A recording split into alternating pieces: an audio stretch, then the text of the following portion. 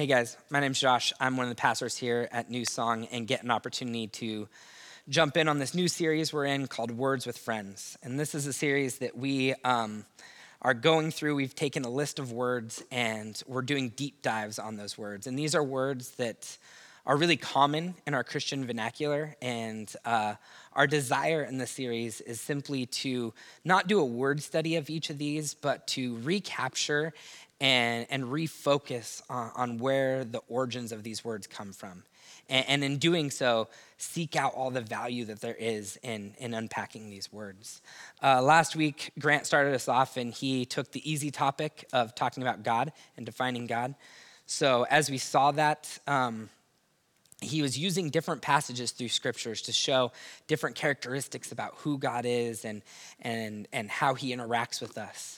And there's one thing that was made very evident in that process, and that's that God is vast, that he is so big. And the reality of how vast God is makes us realize that for us to think that we can ever fully comprehend or fully grasp the totality of God is super overwhelming and in some ways kind of foolish to even attempt. But that doesn't discredit the value of pursuing a better and a more deep understanding of who God is. A.W. Tozer says that the most important thing about a person is the first thing that they think about when they think about God.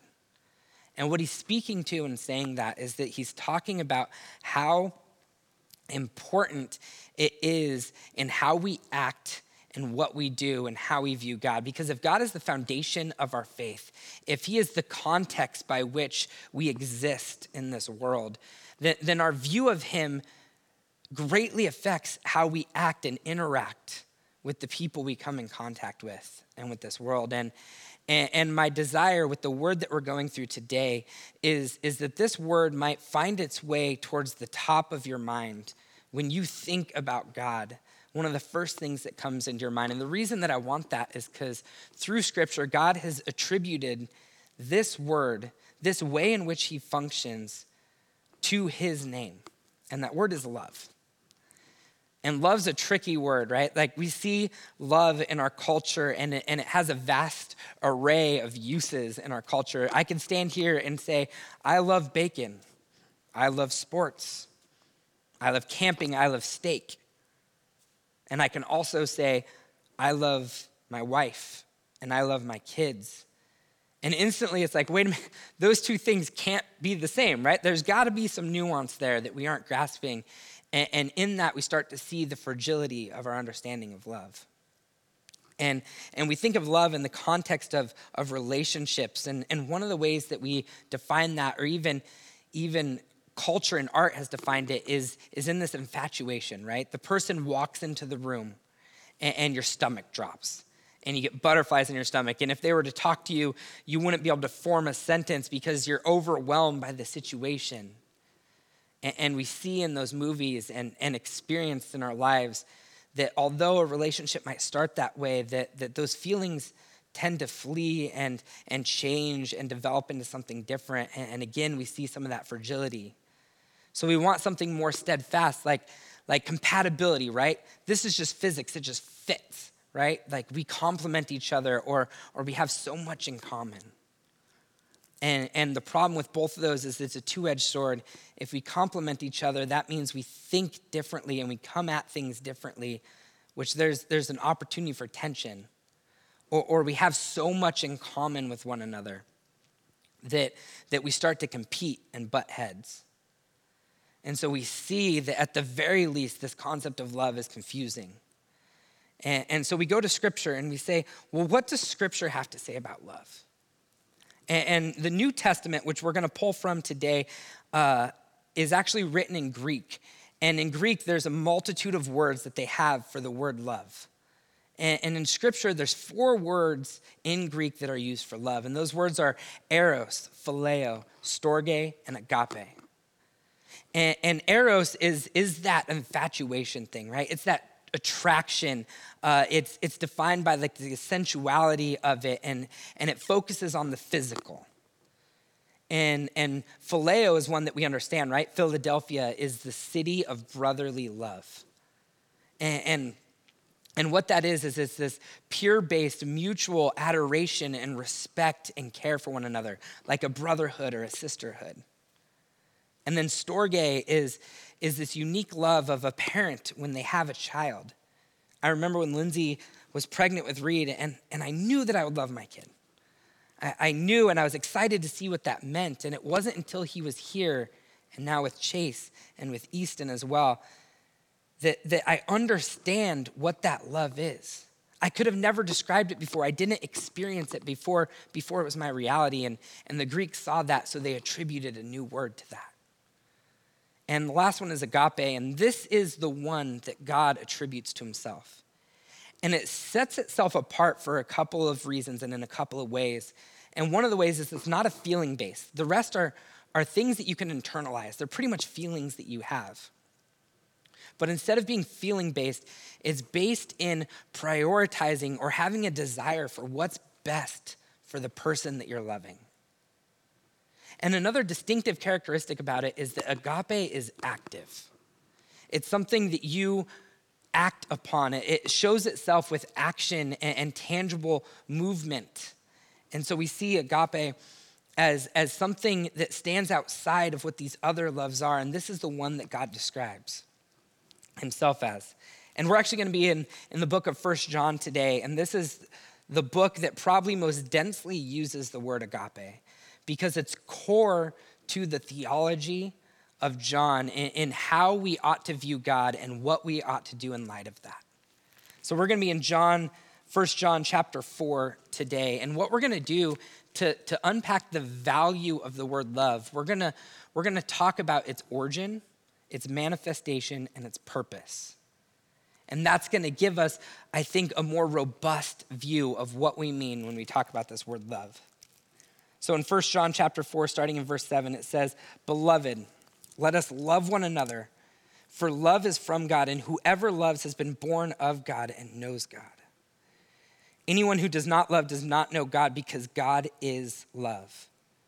In this, the love of God was made manifest among us, that God sent his only Son into the world so that we might live through him. In this is love, not that we have loved God, but that he loved us and sent his Son as the propitiation for our sins. Beloved, if God so loved us, we also ought to love one another. No one has ever seen God. If we love one another, God abides in us, and his love is perfected in us." One of the things I want to draw attention to first in this passage is that this passage is bookended by two phrases, the same phrase just at the beginning and at the end. And what that does is it gives us the focus of what John is trying to get to here. And that's, let us love one another. And at the end it says, if we love one another. And that's really important because we need to view this passage in the context of what John is trying to say and what he's trying to get at as we process through this. Let us love one another, for love is from God. So we start this process with the origin, right? What is the origin of love? And the origin of love is God. And that's important because, like I said before, our love, and our concept of love is different, and it's nuanced, and it's confusing. And I know this because when Lindsay and I were dating or engaged, I'm not sure when, we took this test called, I think it was the five love, I forgot what it was. But we took this test, 5 love languages. And it's ways in which we feel love and ways that we show love. And it's really important for a relationship to know these things, because I could show my love through acts of service and come home from working and attack the kitchen and clean up. We have 3 kids, so clean up some of the chaos that is our life and take those things off her plate. But if her way that she feels loved is time spent, then I spend all day at work and I come home and then I go to the kitchen and then I go to the front room and I go to the garage and we lay our kids down and we've spent 0 time together that day. And 2 people who are trying to care for each other are missing it. So that's why it's so important for us to not have a nuanced understanding of love, but realize there's a consistent, stable concept of agape. And just to clarify, every time I say the word love in here, it's translated from the word agape. And whoever loves has been born of God and knows God. And this speaks to two things that are really, really important. The first being that we are born of God, that this is an identity piece of us. I've said it before that Romans clarifies that when we are before God, we are considered just. We are considered righteous. Paul uses language like we're a saint. And we hear that God adopted us into his family. We're children of God, and we have access to his inheritance. And that's important for us to know and realize that's our reality. But the next one is that we know God. And this is important to realize because knowledge isn't just information. We aren't talking about knowing of God. James 2:19 says that even demons believe that there's a God, and they shudder at that reality. So good for you for believing in it. But the difference in between information and knowledge is something that's important to realize. I remember when I was in grade school, I used to take spelling tests every week, and I would get 100% every time. And it's because I memorized the words the night before enough that I could do it the next day. If you know me at all, you know I'm not a great speller right now. So I didn't gain the knowledge of how to spell in that. But I regurgitated information I memorized. And there's a difference there. That what knowledge is information that you get that reforms and resets your reality in such a way that you use that as a context by which to interact and to function. And that's what we talk about when we talk about knowing God. Anyone who does not love does not know God, because God is love. There's two things I want to bring up in this. One is that John here is using kind of a method that they use, because they didn't have bold or italics. To emphasize things, they would do two things. They would either repeat it or they would state the inverse so it was clear what he was talking about. And that's what he's doing here. He's trying to make a point. But the other, the way I read it when I first read this, is almost as that we have the task that we're supposed to use this as a tool to critique whether someone is a Christian or not, right? Well, if they're a Christian, then they love. If they don't love, then they're not a Christian. And it's easy to fall into that, and we can do that if we take these verses alone. But when we put them in the context of what John's trying to get at, that we ought to love one another, and the fact that he's trying to define what love is so that we can do that, it takes on a different meaning. And we know that because at the end of this verse it says, because God is love. In this, the love of God was made manifest among us, that God sent his only son into the world so that we might live through him. When I was reading this part of the passage, the we might live through him really stuck out to me. Because as I've walked with Christ, as I've done this whole faith thing, there's been this language that has kind of led me to believe that what Christ did on the cross was so that I could escape death. And what John is saying is that, no, it's not so you can escape death. It's a source of life. And part of that, you're like, Josh, well, that's kind of just a different side to the same coin. And that's true, but we need to take it for the fact that John is focusing on this and what he's doing when he focuses us on the fact that he is the source of life. That it says that God was made manifest among us, that he sent his only son into the world so that we might live through him. That if he's the source of life, if he is the manifestation of love, then we look at Jesus' life and we note the things that define the way that he loved. And we look at his life and there's some very clear markers. And one of the ways that he loved was sacrificially. We see that not just in the cross, but in the majority of ways that he interacted with people. We see the concept of unconditional love. It was never based on merit or status or anything like that he loved someone. And we see that it's active and it's pursuant. And we see this play out in a couple of ways. One of the ways that we see this play out is we see it in him, in the people whom he interacted with, right? We see him enter a home with the unholy triad of prostitutes, tax collectors, and sinners. And he makes the choice to dine with them. And we see this representation of agape in that moment. And what he's doing is he's sacrificing his rapport. He could be critiqued for this. And the reason that he's doing that isn't to make a point, but what he's doing is he's validating them as people that have worth, that aren't defined, even as scripture defines them, by their actions. And what he does in that is that he reinstates their humanity rather than this banner because of some of the actions and choices that they made that defines them in the culture they're in. And there's a beautiful artistic representation of this in the Passion where Jesus, instead of being placed on the cross, climbs onto the cross. And it shows that love is, agape is active, that Jesus isn't passively allowing all these things to happen to him and for us, but he's pursuing it. There is no other choice than this is going to happen. And it's active. And in verse 10 it says, "In this is love, not that we have loved God, but that he loved us and sent his son to be the propitiation for our sin." Again, it's not that we love God, because we know that that's confusing, that's nuanced, and we don't always do it well. So this is good news that this isn't the love that we're talking about, but it's that God loved us in that he gave his son as the propitiation for our sin. Another Christian word, right? It's only used a couple times in scripture and only by John, I think.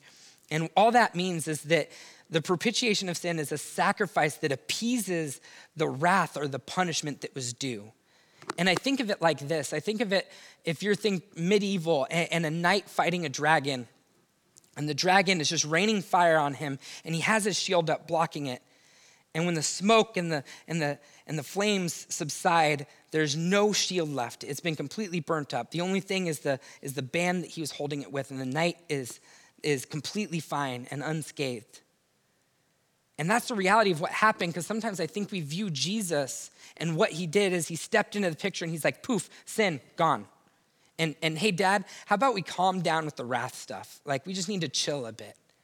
And that's not at all what happened. It was a violent, intense, crazy act that happened when Jesus became the embodiment of all sin, and God in his fullness of his wrath let that out. And that's what propitiation is.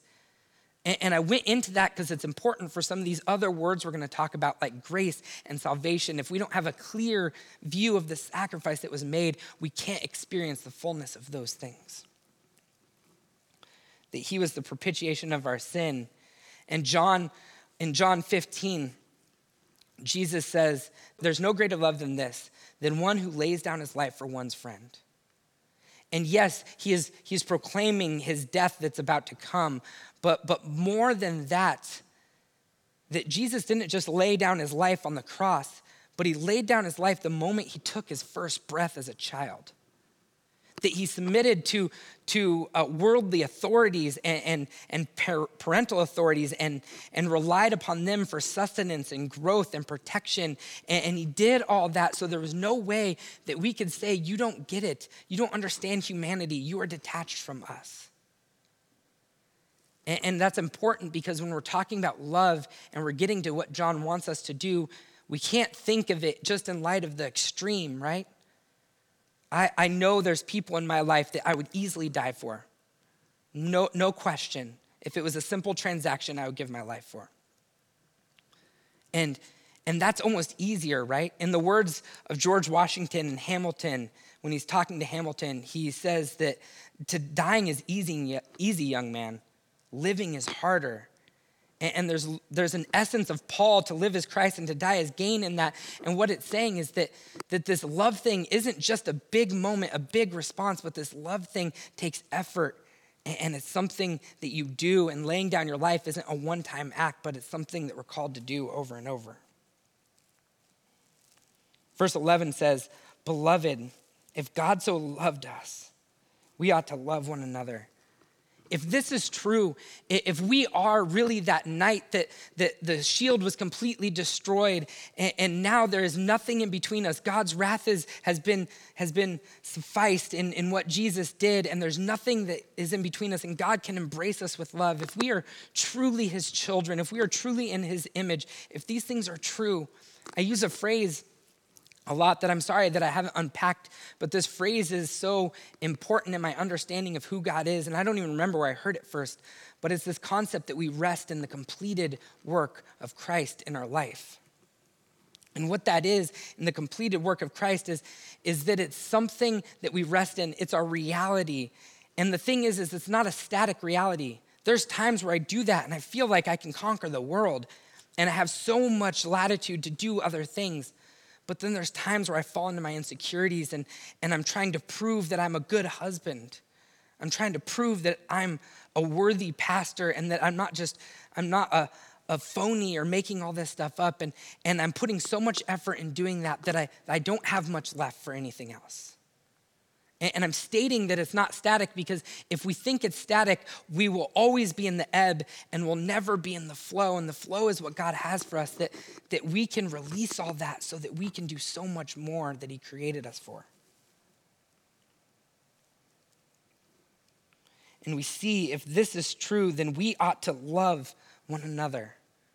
We ought to agape one another. We ought to actively pursue each other sacrificially and unconditionally for the good of that person with zero reciprocity in mind, with zero thinking of what we get out of it, that this is what we're called to do. John 13:35, Jesus again talking to his disciples, he says, "They will know you are my disciples by the way that you love one another." They will know you're my disciples by the way you love one another. What he's saying is that if you want to invoke my name, if you want to point to me, if you want to invoke my power and authority, you do that by the way that you love, the way that you agape one another, that is me made manifest in that moment. And that's very, very important. And yes, he's talking to his disciples who will be the apostles and build the church, but that concept transcends that group. And we think of the why and the how does all this work, and that's answered in verse 12. It says, "No one has ever seen God. If we love one another, God abides in us, and his love is perfected in us." John's saying no one has seen God, maybe in a bush, maybe in a cloud, yeah, but no one, we're all on the same playing field. No one's seen God. So we have a task here, and that task here is to reveal God. And if we love one another, if we agape one another, that God abides in that. And the craziest part about this entire passage to me comes at the end, and it says, "And his love is perfected in us." And what that says to me is agape isn't just about God loving us unconditionally, sacrificially, and actively, but it doesn't stop there. He does that so that we might agape others. And it's not until that action is happening, it's not until that reality is made manifest that it is perfected. Love isn't a list of actions that we do or we don't do. What love is a reality, a way of being, a mission that has a focus, that has a goal, and that goal isn't completed until we participate. And so it's important for us to remember. It's important for us to remember that we aren't bringing what we have to the table, but we're giving a gift that we were first given. But I want to validate, as we wrap up talking about this word, I want to validate a question. And this isn't facetious to ask this question. I really want us to contemplate it. And the question is, why? Why would I love, agape, do any of this stuff if for one, I don't know that I want to, two, I honestly don't think I'm capable? Why don't I just leave that to God? It's where it came from anyway. Why don't we just let God do that? And the question we're asking is, again, we have origin and we have how it's manifest, and we need the answer to the purpose, or we aren't gonna do it. Blind following and obligation will not push us through agape because it's too hard just to do it out of obligation. And I think it's important for us to ask these type of questions, because if we don't, we aren't investing in the fullness of the foundation of our faith. And we have to toil with it. And my thought through this passage and through this study and through my life and experience is there's two answers to that.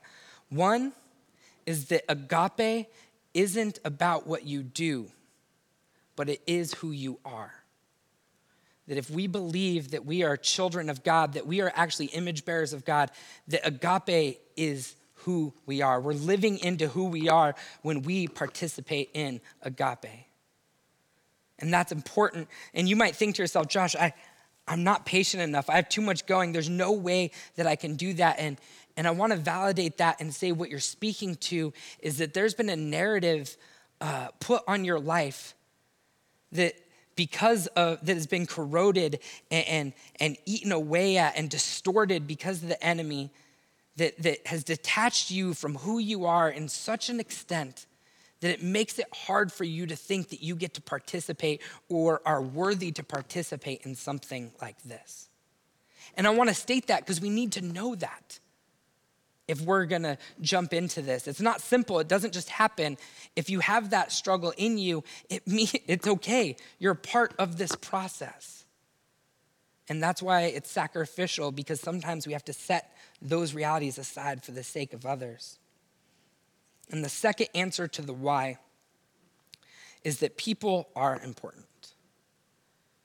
People are important. We're in a world that is filled with people who are in bondage to so many different realities. They're in bondage to expectation of performance, in bondage to expectation of how they look and how they act and what they do and what they achieve. And they're also in bondage to vices, these addictions and the sin that has taken over their life because they were trying to escape from the weight of reality and the weight of trying to do everything right. And we're in a world surrounded by people who are struggling with this. And that we have a task and we have a responsibility, and a responsibility isn't to throw information at them, to tell them what to think or how to think or what ways to act. It isn't bringing the moral standards so that they don't fall into the addictions, like show them this is the good thing to do and this is the bad thing to do. It isn't even to do nice things for them, because love isn't those simple actions, but it's to agape them. It's to sit with them. It's to pursue them sacrificially, unconditionally, without anything expected in return for what's best for them. And when we do that, we give them the freedom. We give them the ability to start to offload some of these chains and some of these burdens of this false narrative they have been told and experienced from their life, so that God's light can start to shine in and say, I made you beautifully. And we do this and we prioritize it because they aren't the result of their actions, but they're a child of God. They're an image bearer of God. There's something that God wants to know that he loves and wants to show love through them. And that's worthy of the difficulty and the toil and all the stuff that comes. So to wrap us up, and words are so important. That's why, especially at the end, I just want to be intentional with clarifying some things, because when we get into the nuance of a word, it can start to feel froofy, and it can start to feel even detached from our understanding and our context of Christianity. And what I mean by all this, that if we're to live into the Great Commission, go and make disciples, this is making disciples. If we want a life that proclaims God, if we want to be the light of the world, if we want to have a life that prioritizes the gospel, if we want that, then we ought to love one another.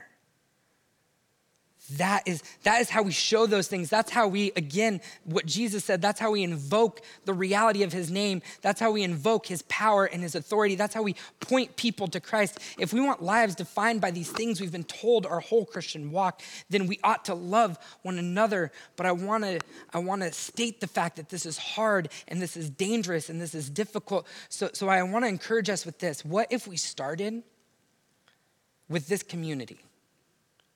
What if we risked all that we have to risk to love, to agape, with this community? We pursued each other with unconditional, sacrificial love for what's best for that person. And in doing so, we train ourselves that we actually can do that because it's of God and not of us. And we aren't going to screw it up with all of our failures. And it's a part of the mission that we're on. So when we find ourselves at school, at work, with our friends and family, that we're bold enough to agape them.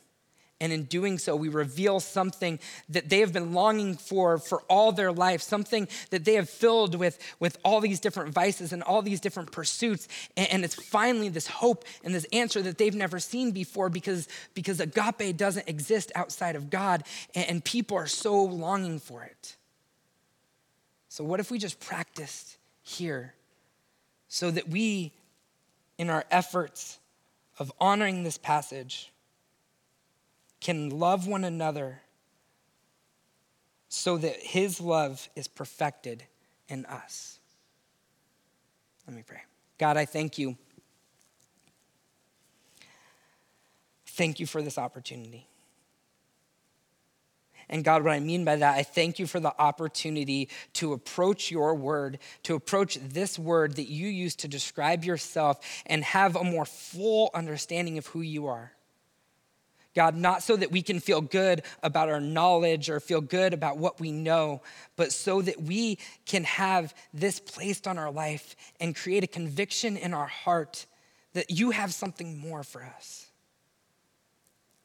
God, I pray for the people that are listening that have spent their whole life being beat up by poor examples of love, by poor pursuits of their understanding of love, by ways that has been broken and hurt and harmed and perverted. God, I pray that you would step into the situation and through some of these words, you would clarify what love is and who you are, and that they have worth, not because of what they've done or what they've experienced, but because they are your children. And that God, in our ability to rest in the fact that you love us, that you would embolden us to manifest that you would embolden us to agape others, that you might abide in that, and that your love might be perfected in our efforts to love one another. So I thank you that the source of this is not us, but the source of this is you, that is unending, that is eternal, that is perfect in your love. So we thank you for all these things in your name.